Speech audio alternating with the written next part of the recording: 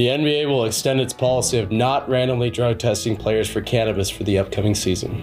This policy started during the Disney bubble and continued last season. The league will instead test for performance-enhancing drugs and other detrimental drugs such as opiates, cocaine, and methamphetamine.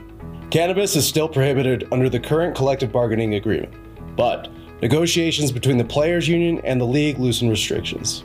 League Commissioner Adam Silver hasn't committed to making this permanent, as they have simply extended the policy year by year. Silver did remark that society's views on marijuana have changed. Should the NBA make this permanent? Let us know what you think.